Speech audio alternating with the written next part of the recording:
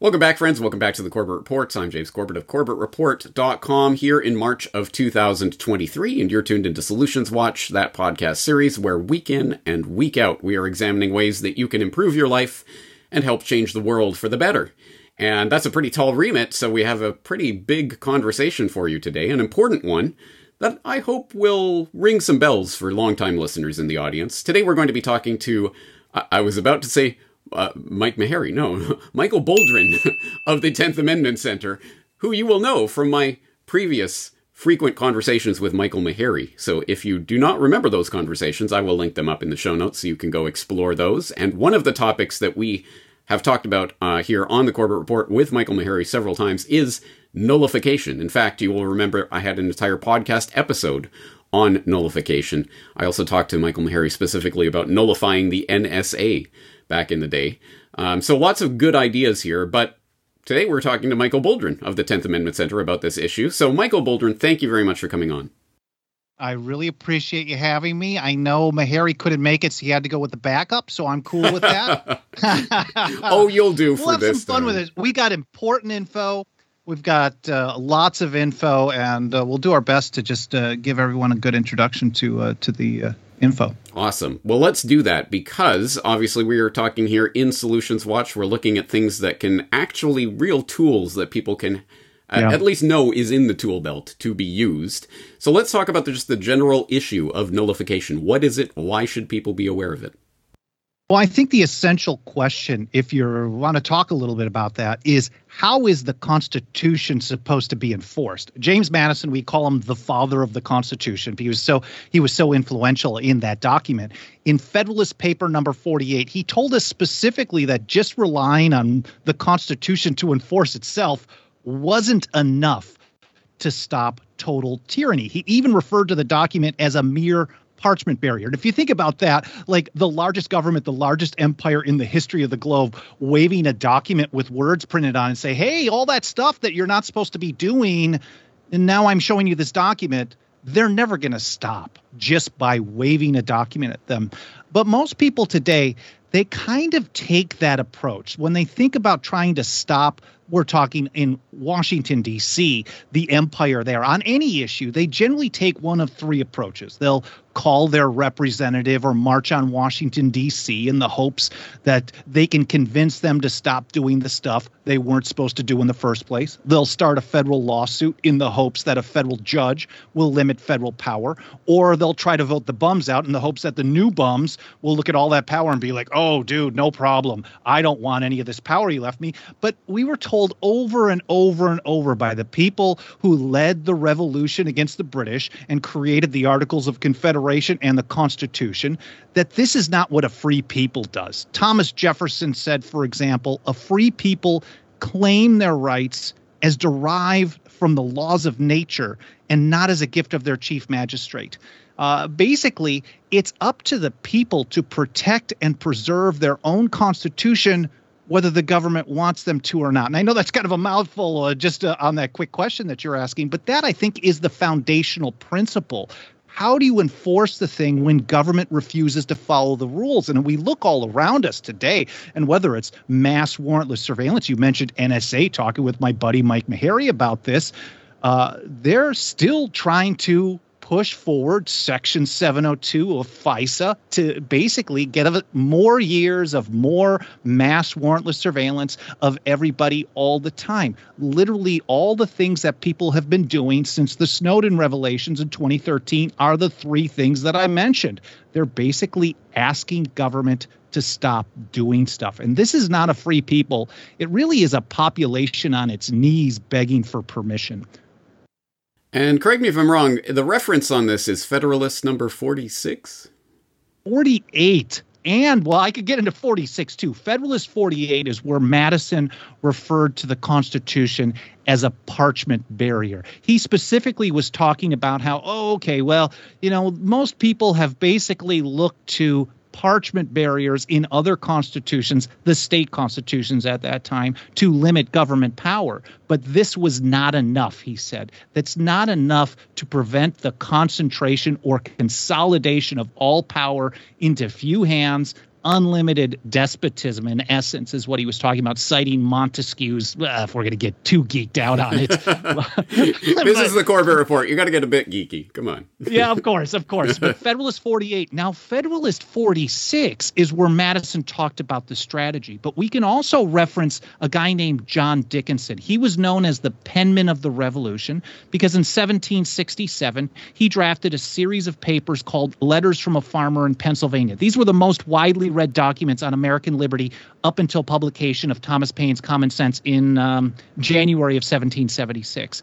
And here, Dickinson, later on in his career, he was the main drafter of the Articles of Confederation, and then he supported ratification of the Constitution. And in his support of the Constitution, he talked about, well, what is to be done if you have a bad administration? We're trying to put this whole system together. What is to be done if they don't follow the rules? His answer, in his words, were, well, it's up to the supreme sovereignty of the people. Sovereignty, we know, means final authority. The founders and old revolutionaries lived under systems where government was sovereign, a single person, a cabal, a king, a queen, a handful of people, parliament, whatever. But the founders tried to create a system where the people held sovereignty, and they do. It just, we don't use it properly.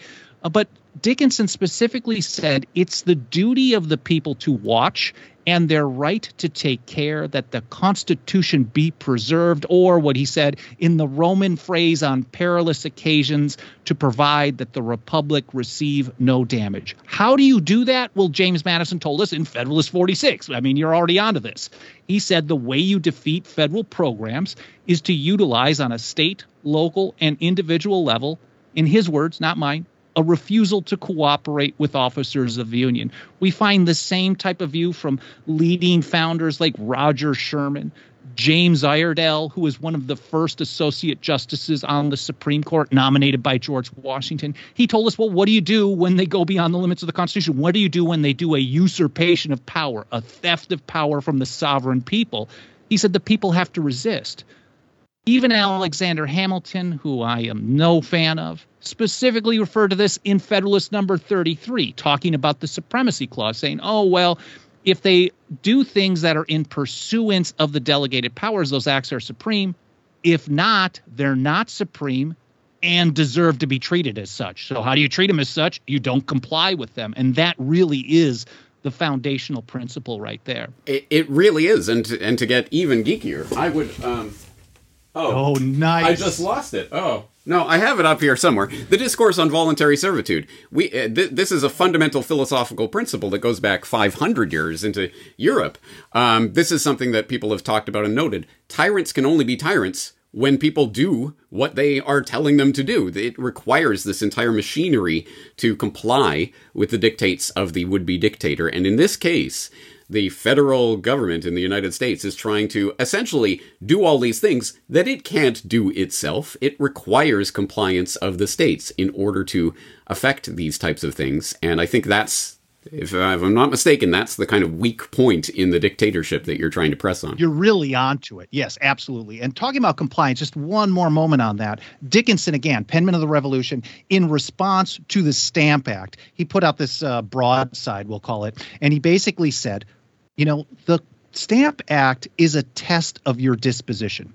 If you comply, and I'm paraphrasing, if you comply with the act, you establish, and then this is his words, the detestable precedent for those who wish to forge your fetters have ardently wished for. If you comply, you're putting chains around your own unhappy country because government has no reason to repeal stuff if everyone just goes along with it. So he urged non-compliance. The idea of passive obedience and non-resistance was something that the revolutionaries absolutely despised, whether it was Jefferson and Patrick Henry or Dickinson, Thomas Paine, James Otis Jr., Samuel Adams, and the rest. The only way to keep government in check is to do, well, Thomas Paine said, people must, like men, undergo the fatigues of supporting freedom if they want to reap the blessings of that freedom. But what you're talking about as well, James, I think is really important, that the empire does not have the person power or resources to enforce basically anything on its own. I like to talk about the ATF because I think it's a disgusting organization that shouldn't exist. but the ATF has about 5,100 employees. It goes up and down by about 10 or 15 employees every year or so on these budgetary things. About a third of them are in administration, and they can close with that manpower force about 8 to 10,000 cases per year. To me, that's 8 to 10,000 too many. But if you think about it, let's say there were 10 or 11 million unregistered short-barreled shotguns in violation of the National Firearms Act of 1934. There's zero chance that the ATF could do anything about it, even with support of the states. So when a place like Missouri passes the Second Amendment Preservation Act, where they say in 2021, they were the first to do this, they say we're not going to help the federal government enforce federal gun control on a wide range of stuff.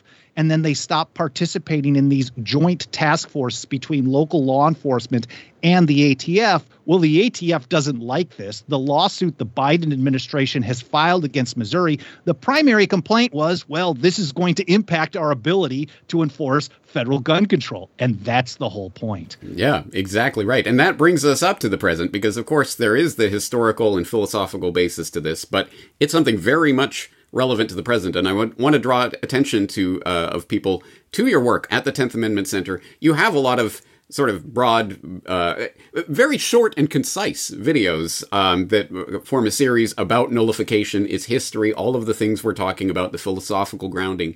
But more to the point, recently I've noticed that you've been putting up Nullification Movement News, a new series taking a look at all of these bills and things that are passing through various state legislatures that most people probably don't even know exist, but they should. And I'm glad you're drawing attention to it, so I'm going to draw the attention of my listeners to the work you're doing there. Tell us about Nullification Movement News, how and when it came about, and what sorts of stories you're covering.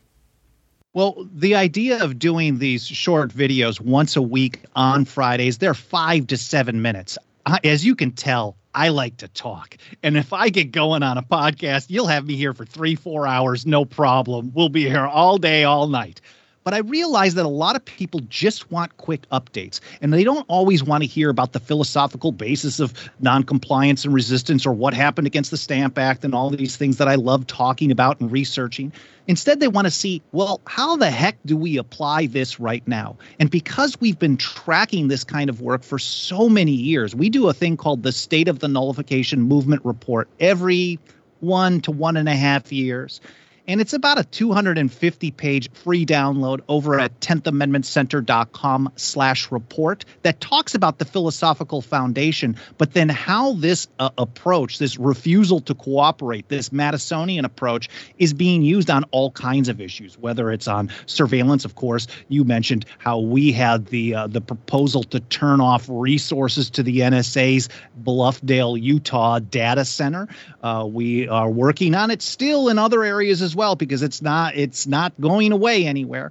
But also when it comes to protecting the Second Amendment and the right to keep and bear arms from federal infringement, like I was referencing, the Missouri Second Amendment Preservation Act has been signed into law. So we cover in the last half of that book all the details of this. And again, we put that out, we share it with people, and someone says, you know, I just need it concise on what's going on. What can I do right now? So that's how it kind of drove me to do these shorter videos. We do a weekly episode on all of our video channels, Odyssey and Rumble and all the mainstream ones as well, where we can give people updates we've covered.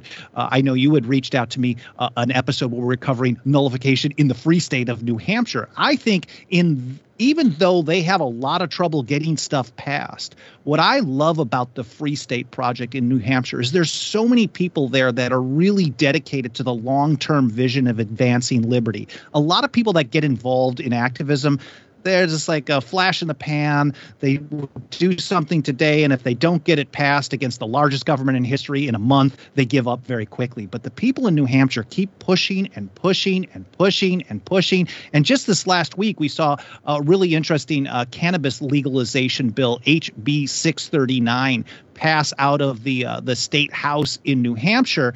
And it's not just your standard, like what everybody else has done in all these other states over the years. Now we're looking at 30. This is a great example of how noncompliance work. There's 37 states to some degree opting out of federal prohibition on a plant, which is absurd in and of itself that it even exists. But eventually, and I mentioned this even in a video back 2015 or so, eventually the feds are losing this, and they're going to have to remove cannabis from Schedule 1 and just to save face. They're going to tell the states eventually, you know, that thing you've been doing for decades, now we think it's okay for you to do anyways. But in New Hampshire, rather than just trying to legalize or regulate, they also have a provision in House Bill 639 that would ban the state from helping the DEA enforce federal prohibition on anything that's legal in New Hampshire. So we're seeing this type of thing spill out and broaden even in areas that I hadn't thought of when we started working on it. Yeah, exactly right. And that's why it's so exciting to be following these updates and seeing week after week all these things happening. And you raise, of course, the Free State Project in New Hampshire and the work they've been doing to raise awareness of this issue to the point where, as you note in that aforementioned episode of Nullification Movement News, there is now a caucus in the state legislature, a nullification caucus? Yeah. So I started 10thamendmentcenter.com. I registered the domain name in mid-2006. I'm like, okay, I'll set up a blog. I'm sick of the Bush administration and the wars and the Patriot Act and the Real ID Act. And I know you've covered that just recently as well. I'm sick of all this garbage. I'm just going to start blogging and talk about how no matter which team is in power, power always grows. They're not following the rules, and something else has to happen. And my goal was just to maybe I'll reach a person to have them open their eyes and think about it. Doing it from my home, in my underwear, and I just kept working at it. More people rallied to the cause and helped me out.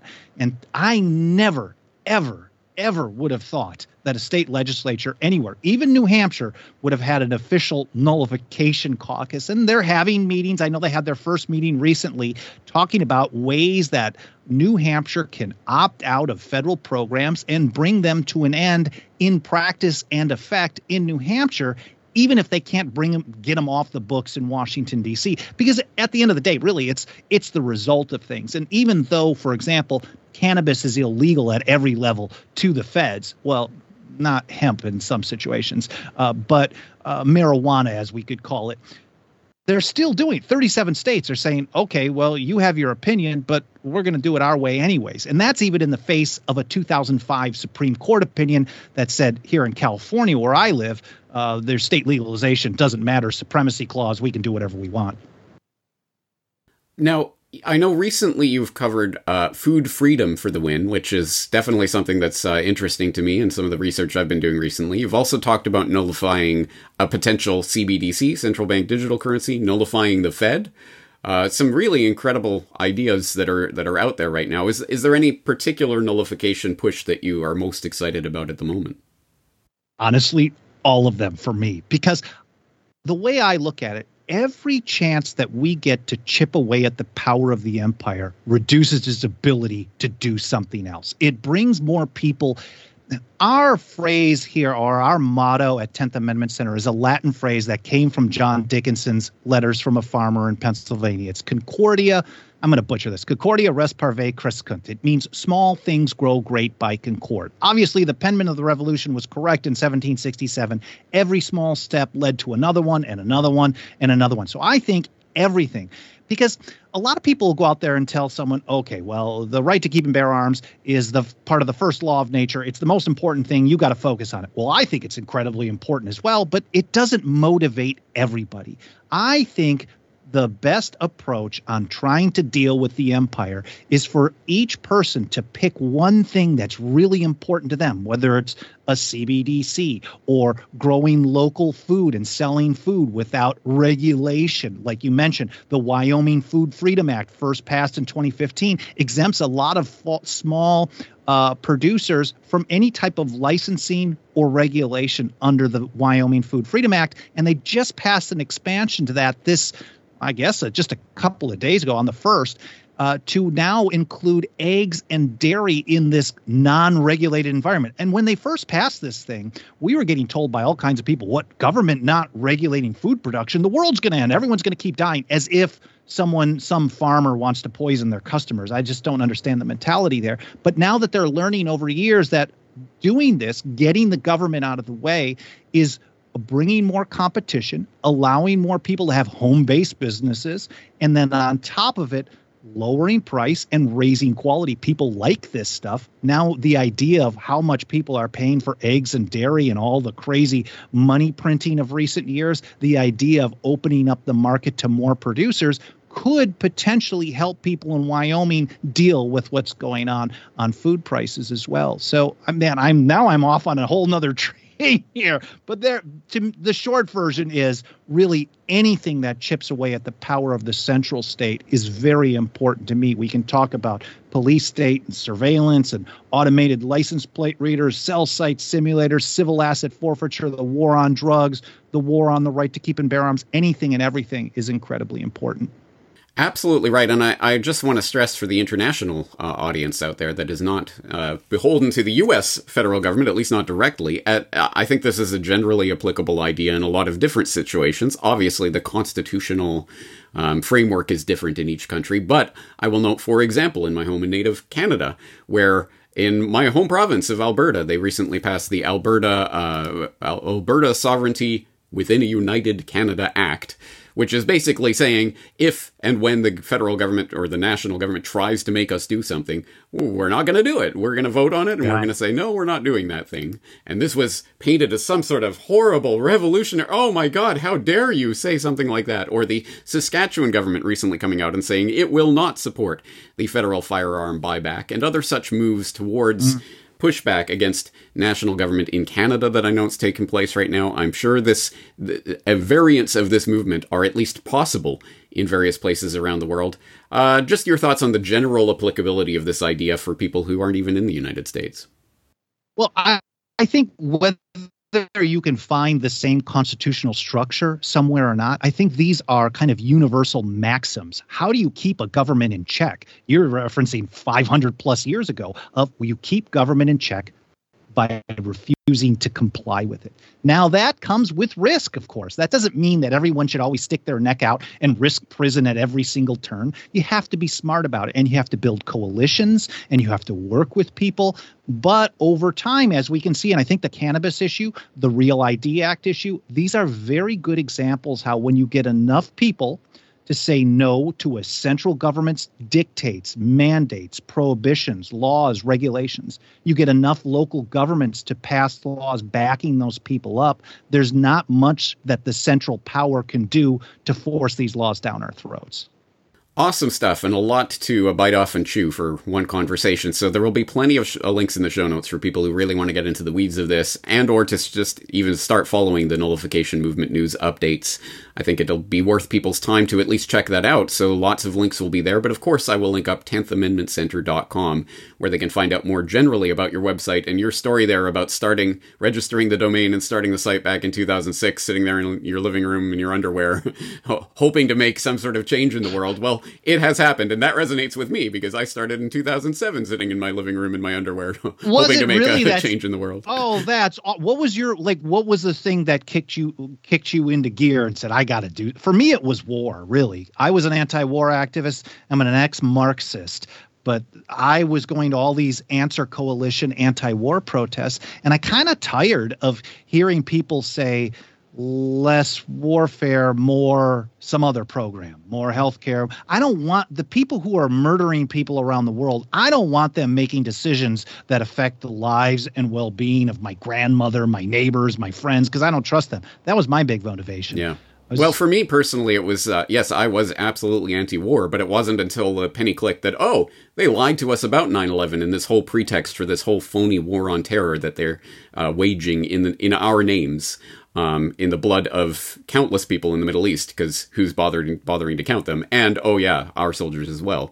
That fundamental lie really motivated me to start doing this work. So I resonate with what you're doing and why you're doing it. Tell people about the 10th Amendment Center and how they can support your work.